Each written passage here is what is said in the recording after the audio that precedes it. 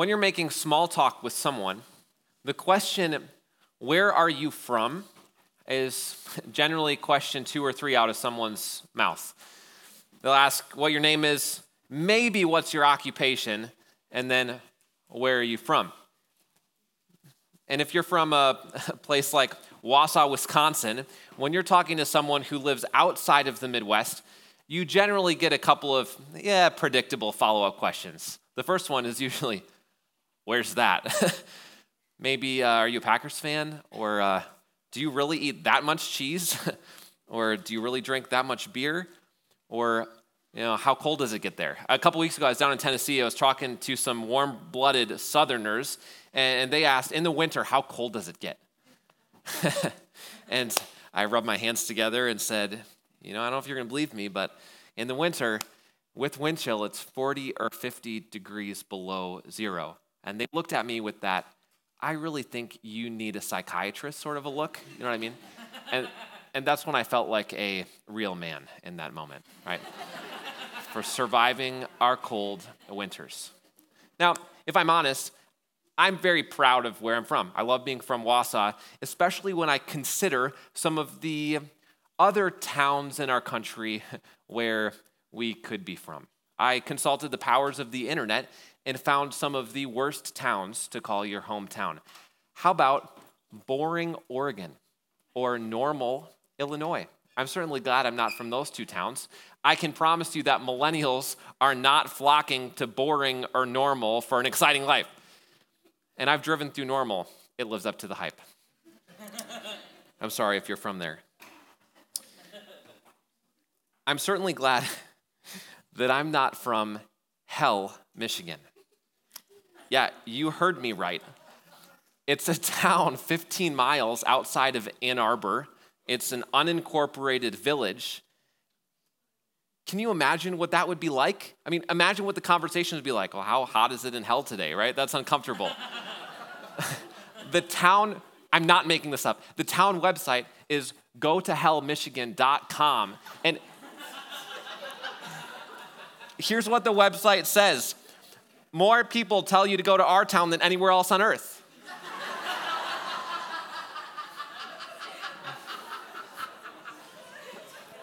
Let me just say that I'm glad that I don't live there. It'd be way too much explaining to do. Or how about this? I'm glad that I'm not from Dummer, New Hampshire. Imagine applying to go to an Ivy League school and they see that you're from Dummer. Yeah, that would go right in the trash can. Or how about this? I'm glad that I'm not from Y, Arizona, W-H-Y. The town got its name when they built these 2 interstates, 85 and 86, and they made a Y when they came together. But they didn't spell the town the letter Y. They spelt it W-H-Y, because that makes sense.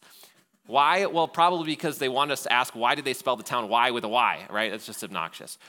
I'm also glad that I'm not from the town, Why Not, Mississippi. Not making this up. There's a town in Mississippi called Why Not. Nobody knows how it got its name, but I can imagine that the townspeople in Mississippi all assembled together and were trying to decide, what do we name our new settlement? And some smart aleck raised his hand and said, let's name it Why Not? And everyone objected and said, that's a really stupid name. But he said, but why not, right? And they said, well, I don't have a good reason for that. So it's a big surprise that not too many people have flocked to Why Not, Mississippi. Where we're from, amen. Where we're from can put us in a box. Our hometown can build a stereotype for better or for worse. And I don't know if there's anyone that knew that better than Jesus. Think of John chapter 1, verse 46. Jesus is calling his first disciples, and here's a conversation that he has. Philip found Nathanael and said to him, we found him who Moses and the law and the prophets wrote, Jesus of Nazareth, the son of Joseph. And Nathanael said to him, can anything good come out of Nazareth? And Philip said, come and see. You know Nazareth, you've heard of Nazareth, that's the town that Jesus grew up in, right? But could anything good come out of Nazareth? It's interesting that the man who said it, Nathanael, he wasn't from urban Jerusalem. He was from a town right down the road. He was from Bethsaida. That was like 26 miles away. It was like from here to Anoa. Nazareth was about the same size as Anoa. It was a small town. When Jesus' day, it was 200 to 500 people. It was a small agricultural community. But it would make sense if someone from urban Jerusalem would say, Nazareth, those northerners, can anything good come out of Nazareth? But this is a guy who lived 26 miles away, and he said, can anything good come out of Nazareth? That's saying something. Someone who was from a neighboring small town. We don't know a ton about Nazareth, maybe 200 to 500 people. It was so small that it was never once mentioned in the Old Testament. It was so insignificant that Old Testament scriptures didn't mention it. It only had one well from which they could draw water, and the people probably had a lack of culture. They probably talked with a funny accent, like some of you, probably had relaxed morals, and if I had to guess, the only reason that Nathanael knew Nazareth was because he lived 26 miles away. If someone mentioned Nazareth way down in Jerusalem, they probably would have said, where's that? Where's Nazareth? Now, Jesus literally put Nazareth on the map. When Jesus grew up there, 200 or 500 people. Today, in Nazareth and the town that's connected to it, a Jewish town called Nof HaGalil, together they have a population of over 100,000 people. A little different than when Jesus grew up there. And maybe we can put up one of the pictures of Nazareth. This is kind of what the area looks like. It's beautiful, it's hilly. Certainly this isn't what it looked like when Jesus was there. But maybe the most popular and iconic site in Nazareth is the Church of the Annunciation. Maybe if you could put up that picture as well. You could see it in the first picture and in this one. This is apparently the largest Roman Catholic church in the Middle East. It's hard to tell in this picture, but the dome is about as tall as the ceiling or the roof of the Dudley Tower downtown Wausau. It's 55 meters tall. It is huge. And it's built over the supposed site of Jesus' earthly mother, Mary, her childhood home. So if you ever make a trip to Nazareth, this is probably something that you would see. But it's a massive building. But today, as we continue our series called The Great Adventure, Journeying with Jesus, we're going to journey together to Nazareth. And we're going to be in Luke chapter 4. But where we find ourselves is interesting. We're going to take a trip to the synagogue in the first century on the Sabbath day. A little bit of context for our text. By this time, Jesus had become a respected rabbi. His ministry didn't start. It didn't begin in Nazareth. It might make sense, but it's not where he started his ministry. And we know from other texts, and implicitly, if we read between the lines in our text, that Jesus had already done some miracles in the region of Galilee, namely Capernaum. So Jesus was a respected rabbi. He'd already performed some miracles, and then the hometown hero, he returns to Nazareth, and he's there on the Sabbath day, and he decides, I'm going to go to synagogue. I'm going to go to church on the Sabbath day. Now, some of us live in small towns. We know how things work. Things tend to make their way around town quickly. So I'm sure all 200 or 500 people knew that Jesus was going to be in Nazareth. They knew he was going to be there, and every single person in that town showed up to synagogue that day. I can guarantee that there wasn't even a space to sit on the floor because they were wondering, what's this guy going to do? He's performed miracles down the road. What are we going to see? What kind of show are we going to see today? So that's where we find ourselves in Luke 4. Verse 16 is where I'll start. And he, Jesus, came to Nazareth, where he'd been brought up, or where he grew up. And as was his custom, he went to synagogue on the Sabbath day, and he stood up to read. I like how Luke puts that in there, as was his custom. He's basically telling you that Jesus was a model church attender. Didn't matter what town he was in, didn't matter where he was doing ministry, that Jesus always went to church on the Sabbath day. I can guarantee that trips to the cabin up north, traveling soccer, sleeping in, didn't get in the way of Jesus going to church. Okay, I'm off my soapbox. Verse 17. And the scroll of the prophet Isaiah was given to him. He unrolled the scroll and found the place where it was written, "The Spirit of the Lord is upon me, because he's anointed me to proclaim good news to the poor. He sent me to proclaim liberty to the captives, recovering of sight to the blind, to set at liberty those who are oppressed, and proclaim the year of the Lord's favor." And he rolled up the scroll, gave it back to the attendant, and sat down, and the eyes of all in the synagogue were fixed on him. And we've got to be careful anytime we read scripture and we read a narrative account that we don't read our 21st century lens of church on the text. Because if we do, this doesn't make sense. Instead, we've got to understand how a day at the synagogue on the Sabbath worked. And thanks to the Mishnah, which is a recording written down of Jewish tradition, we kind of know what an order of service looked like in Jesus' day in the first century. When they gathered at the synagogue, they would start with singing. They'd start by singing Psalms 145 through 150. And then they would recite the great Shema, Deuteronomy 6, verse 4, "Hear, O Israel, the Lord your God, the Lord is one," and they would recite that passage together. And then they would recite 18 benedictions called the Tefillah, and then they would have a reading from the scroll, followed by a sermon, and followed by the Aaronic blessing. But in Jesus' day, when a rabbi taught, he wouldn't stand in front of a group like I am today. Instead, the rabbi, the teacher, would teach while seated, and often the listeners would be on the floor. So when Jesus was handed the scroll, the attendant of the synagogue likely handed Jesus the scroll before they started the service and said, "Would you be willing to do our reading today?" And Jesus, of course, said, "Yes, I'd be happy to do the reading." So Jesus did the reading, and followed by the reading was the sermon. But when Jesus stood up to read from the scroll, everyone else stood up in honor of God's word. But when Jesus sat down, likely he didn't go back and sit in the congregation. He sat in front as a teacher, as the one who was about to give the sermon, and then everyone was waiting to hear what he would have to say. But what did Jesus quote? Well, Isaiah 61. It's one of the servant of the Lord texts. It says that Jesus found it. It wasn't an accident. He went right to that text, and it's a text that's a prophecy of the Messiah, the one who's to come. And you can just imagine what that would have been like to hear Jesus say, "The Spirit of the Lord is on me, because he's anointed me to proclaim good news to the poor. He sent me to proclaim liberty to the captives, recovering of sight to the blind, liberty those who are oppressed, and proclaim the year of the Lord's favor." And after he read, you could hear a pin drop in the room. It was dead silent. And he sat down, and everyone was waiting for Jesus to preach his sermon. And then he drops the mic. Look at verse 21. "Today, this scripture has been fulfilled in your hearing." And all spoke well of him and marveled at the gracious words that were coming out of his mouth. And they said, "Isn't this Joseph's son?" So after you hear the pin drop, Jesus does the mic drop and says as clearly as possible that the prophecy from Isaiah 61, the servant of the Lord, the Messiah, guys, that's me. And the people start by marveling. Wow, listen to the words that are coming out of this guy's mouth. But then the tone starts to change when they ask a fairly obvious question. Hold on a second. Isn't this Joseph's son? They're asking questions like, "I remember teaching this kid in Sunday school.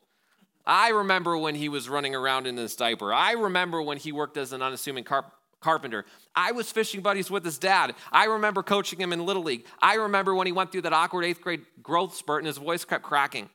Right? It's almost as if the people thought, "Okay, Jesus, if you're the Messiah, if you're really the guy that Isaiah is talking about in Isaiah 61, prove it. Call the guy up to the front. Restore sight to the blind man. Make that person walk again. Heal them. Prove that you're the Messiah." But Jesus reads their minds, demonstrating his deity. And as he continues his sermon, people don't really like it very much. Verse 23, he said to them, "Doubtless you'll quote to me this proverb, 'Physician, heal yourself. What we've heard you do at Capernaum, do it here in your hometown as well." And he said, "Truly I say to you, no prophet is acceptable in his hometown. But in truth, I tell you, there were many widows in Israel in the days of Elijah, when the heavens were shut up 3 years and 6 months, and a great famine came over the land, and Elijah was sent to none of them, but only to Zarephath, in the land of Sidon, to a woman who was a widow.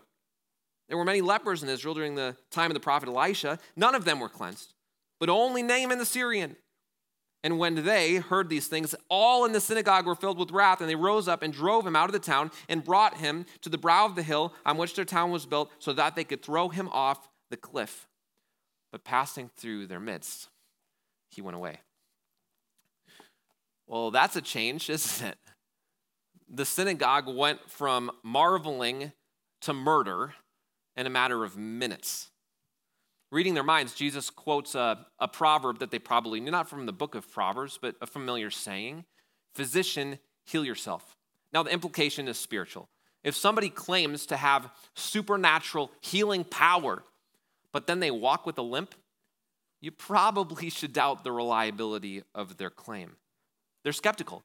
They've heard what Jesus did across Galilee. They've heard the rumors, and they're just murmuring among themselves, if this guy's it, it's time for him to show us. It's time for him to call someone to the front and make him walk. If this guy's going to perform miracles down the road, it's time for his hometown to get a cut of the glory. Give us what we came for, Jesus. Give us a show. You realize that they wanted what Jesus had to offer. They desired the benefits of Jesus, not a relationship with Jesus. But Jesus doesn't give them what they wanted. Instead, he preaches the sermon that they needed. And to say that it ticked them off, well, that would probably be a bit of an understatement. They became so filled with wrath that they drove him to the edge of a cliff to kill him. You've got to be really mad at the hometown boy in like 5 minutes to go from, liking what he's saying to drive him off a cliff. You've got to be really angry. So what were they angry about? Well, before I can answer that question, we've got to do a little bit of a language lesson. Think about Jesus' name, Jesus Christ. Maybe you think that Christ is Jesus' last name. It's not, it's a title. Jesus' last name would have been Jesus, son of Joseph, or Jesus of Nazareth, just as Nathanael called him. But that's not, but Christ isn't Jesus' last name. Christ is the Greek word for the Hebrew word Messiah. Jesus Christ is a title. And in Hebrew, the word Messiah, if we were to translate it literally, means anointed one. Did you catch that in Isaiah 61? The Spirit of the Lord has anointed me. It's the same Hebrew word. By quoting Isaiah 61, Jesus is saying that I am the Christ. I am the Messiah. I am the anointed one that the Old Testament has promised. And as he continues, then he highlights the purpose of his coming, to proclaim good news, to release people who are in spiritual bondage, to restore sight to the blind, to declare the year of the Lord's favor. If that's not a picture of Jesus' ministry, then nothing is. But if you were an astute student of Isaiah 61, as I'm sure all of you are, then you would have noticed something unique. Jesus stops reading the text right in the middle of a paragraph, right in the middle of a sentence. He quotes Isaiah 61a, but leaves off B. 61 verse 2a says, to proclaim the year of the Lord's favor. And some of you are turning there. The next line says, and the day of vengeance of our God. Jesus leaves out the vengeance line. Why? Certainly he didn't do it by accident. It's the same reason why the Jews in the synagogue were infuriated with Jesus. Because when we read a text like Luke 4, it might be easy for us at a surface level reading to think, certainly they were angry at Jesus because he claimed to be the Messiah. He claimed to be the anointed one. I don't think so. What happened after Jesus said, this prophecy has been fulfilled in your hearing? They marveled. That didn't make them mad. It was the rest of Jesus' sermon that made them mad. It was the two accounts that Jesus highlights. He looks at two very important figures in the Old Testament. The first is Elijah. Elijah was God's man. He was a prophet during maybe the darkest time in the history of the nation of Israel. And there was a drought, a famine in the land. And God sends Elijah miles away, not to the Jews, to the Gentiles, to the land of Sidon, to a widow and her son, who were this close to running out of food. He miraculously provides food for them, presumably for years. And then sometime later, her son dies, and Elijah raises him from the dead. Jesus says that presumably there were hundreds of other widows in the land of Israel who were starving. And God bypasses the Israelites and sends his man Elijah to go save the life of a Gentile, of a foreigner. And if one example is not enough, then he looks to Naaman. Naaman, he was the Syrian commander of the army, and Naaman had leprosy. It's a very contagious skin condition back in Bible times. And what happened with Naaman is he had just done a raid of an Israelite city, and he'd taken a young girl back with him. And this young girl said, Naaman, I know a man in Israel who could heal your leprosy. It was Elisha, another one of God's prophets, the successor to Elijah. So God uses Elisha to heal Naaman. Naaman wasn't just a Gentile. He wasn't just a foreigner. He was the commander of the Syrian army. And God bypasses probably hundreds, thousands of lepers in the nation of Israel and sends Elisha to go heal the commander of the enemy army. Is it starting to click? And Jesus is saying that God's heart throughout history has not just been for the Jewish people. That God's heart throughout history, throughout the Old Testament, has been for all people.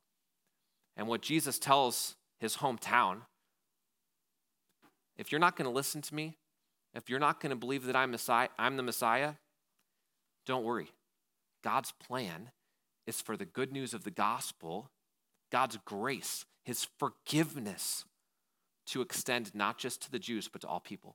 Because the Jews, they believed that they were God's chosen people. And certainly the Jews had a special covenant with God, a covenant that they, quite frankly, shredded because of their disobedience. But when Jesus came, he initiated a new covenant where it broke ethnic barriers and cultural barriers that despite where someone was from, that anybody who called on the name of the Lord would be saved. That's not what the Jews wanted.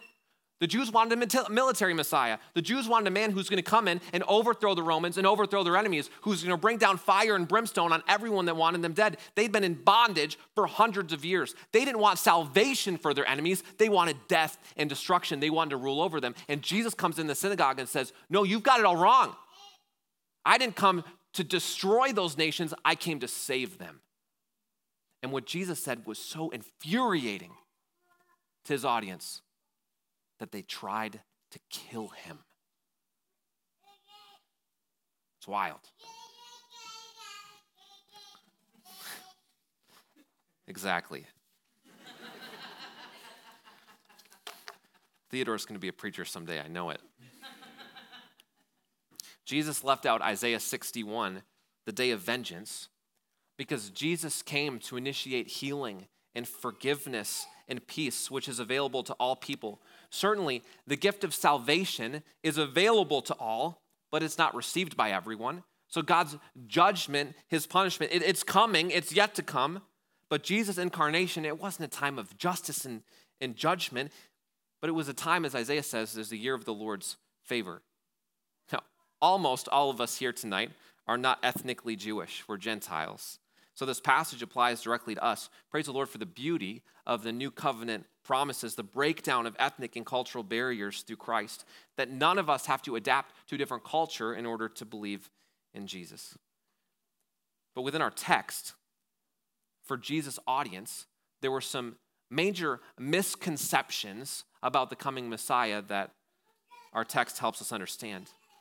Jesus came to overthrow our spiritual enemy, Satan, not the Jews' enemy, the Romans. Salvation, it's personal, not national. Jesus came to redeem the individual souls of each person who would believe from every tribe, tongue, and nation, not just from one nation.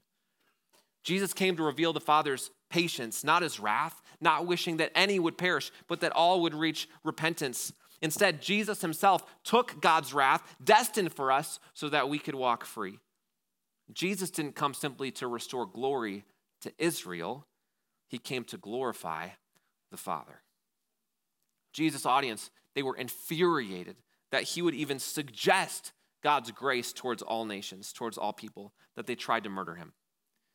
It's a major heart problem. Now, before we start pointing a finger at Jesus' hometown of Nazareth, I wonder how often we felt or thought something similar. Don't worry, I'm not suggesting that you've taken someone to the top of the quarry and threatened to push them off. But instead, I wonder how often we might show gospel prejudice or gospel favoritism. That's our big idea tonight. We don't decide who deserves the gospel. We don't decide who deserves the gospel.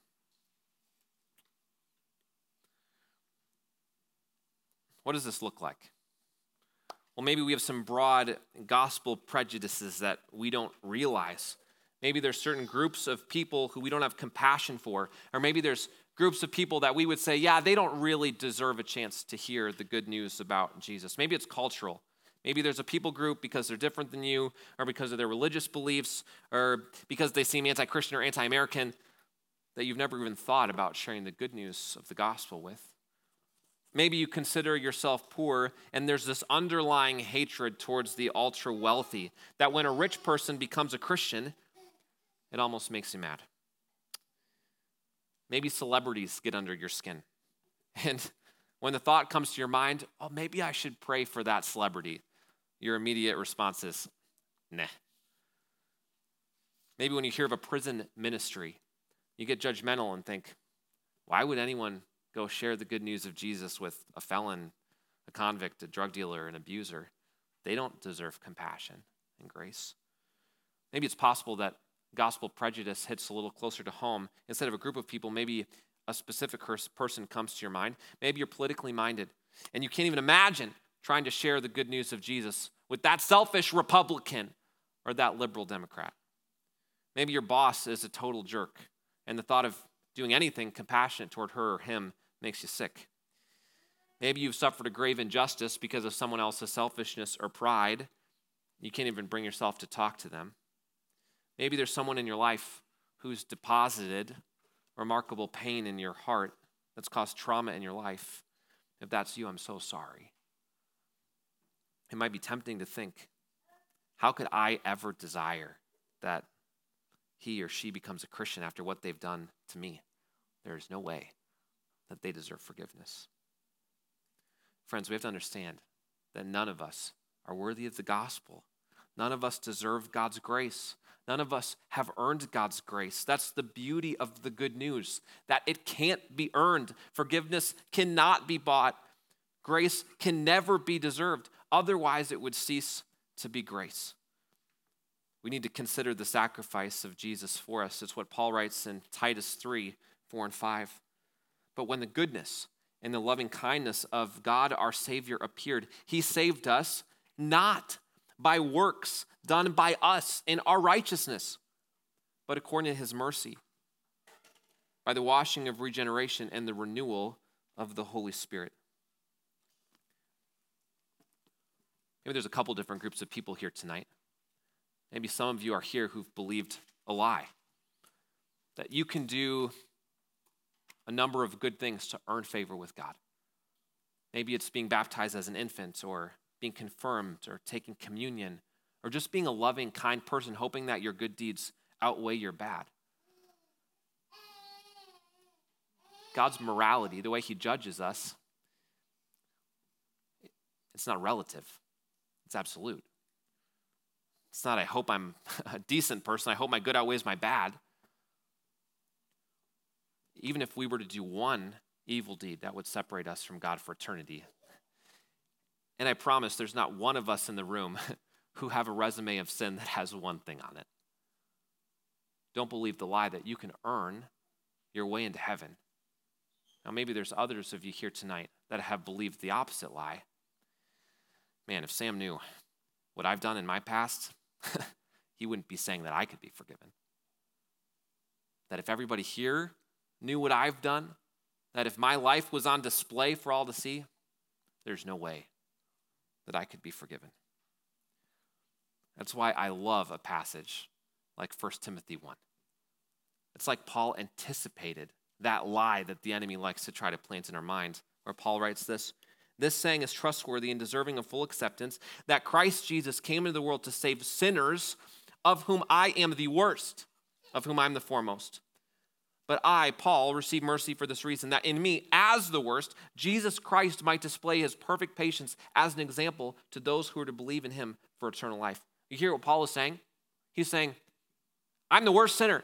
No one's going to be worse than me. No one's been worse than me. And when someone believes the lie that they think they're too bad to be forgiven, that their sin is too deep for Jesus to cover, that they've got to look at a verse like this and say, no, God saved Paul.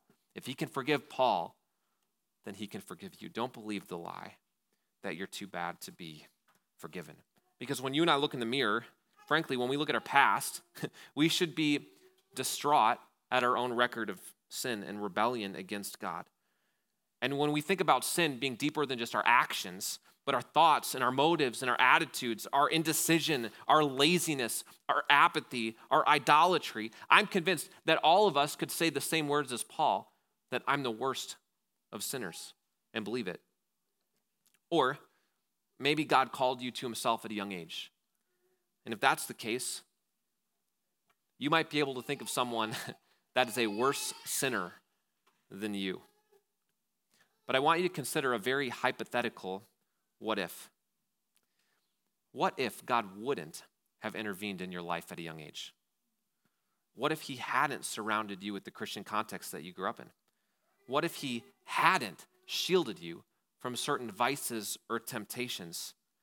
Just imagine how bad you or I could have been. I think if we're honest, we could all say what Paul says.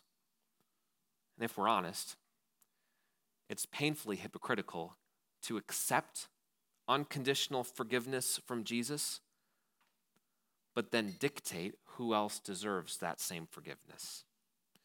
In reality, there's people in all of our lives who are hard to love. There's people who test our patience. There's people who we might not be inclined or desire to share the good news with, especially if they've hurt us, especially if we don't like them. So then what does it look like to grow in our big idea, to grow in extending love and grace and compassion to all people? I have 3 ideas. Those are our principles tonight. 3 steps on how we can practically employ our big idea. Don't worry, it's not rocket science. The first is pray. Pray. There's 2 aspects to our first principle. The first is internal. We have to pray for our heart. Ask God to change my heart so that if there's bitterness, that we ask him to give us the strength to forgive by releasing the individual who's hurt us. If there's apathy or indifference, then we should pray for change. If there's fear, then we should ask God for courage. If there's misplaced priorities, then we need to ask God for balance. Ultimately, salvation is a work that God does in someone's heart. So beyond just praying for our hearts, we need to pray for others. We don't save anybody. God does the saving. We're ambassadors, messengers of his gospel message. So maybe there's someone that God's placed on your heart. Step 1 is praying for them and asking that God might work in their heart, convicting them of their sin and drawing them to himself, that they might believe in Jesus as their personal Savior. I think we might be surprised at how our hearts might begin to soften and change when we simply begin praying for those we might not be inclined to like. I think we also might be surprised that when we pray that someone might decide to follow Jesus, how the Lord might open some doors for us to be ambassadors of the gospel.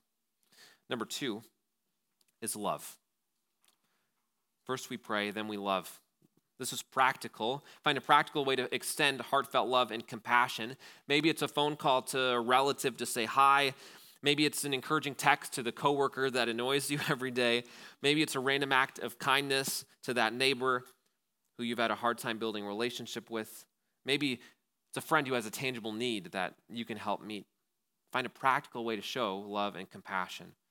Number 3 is share. But the share is specific. We need to share the gospel. We need to share the gospel. Just like we talked about last week, our acts of love and compassion and kindness must culminate with gospel opportunities. Now, is that always possible? Not in every interaction that we have with someone, but the goal of compassion, the goal of our second step, love, is gospel bridges, is sharing the good news of Christ. Because that's the most compassionate thing that we can do for someone else, is to share the good news of Christ. That's why Jesus came into the world, not to give people a better life, but to save them from their sin. And we have the chance to be an ambassador of the greatest imaginable gift, Jesus himself. Maybe you're here tonight and you don't know what it means to have a relationship with Jesus. You don't know what it means to believe in him and trust in him by faith for your salvation. Don't leave tonight without talking to somebody about what it means to believe in Jesus. And for each of us, what would it look like to find one of these principles to focus on this week? Maybe there's one that we're a little weaker in than the other, and we can spend time focusing on prayer or on love or on sharing the gospel. Maybe there's a person or two that God has brought to your heart, has convicted you to demonstrate love toward this week. Just imagine what would happen if all 150 of us here tonight would employ all three of these principles this summer. What would happen then if by God's grace, 150 new people believed in Jesus for the first time? That'd be incredible. That's how revival starts. Those are decisions that have ripple effects for eternity. That's how world change begins. That's what Jesus has called us to. Because we've experienced unconditional forgiveness, we can share Jesus' forgiveness unconditionally. Let's pray together.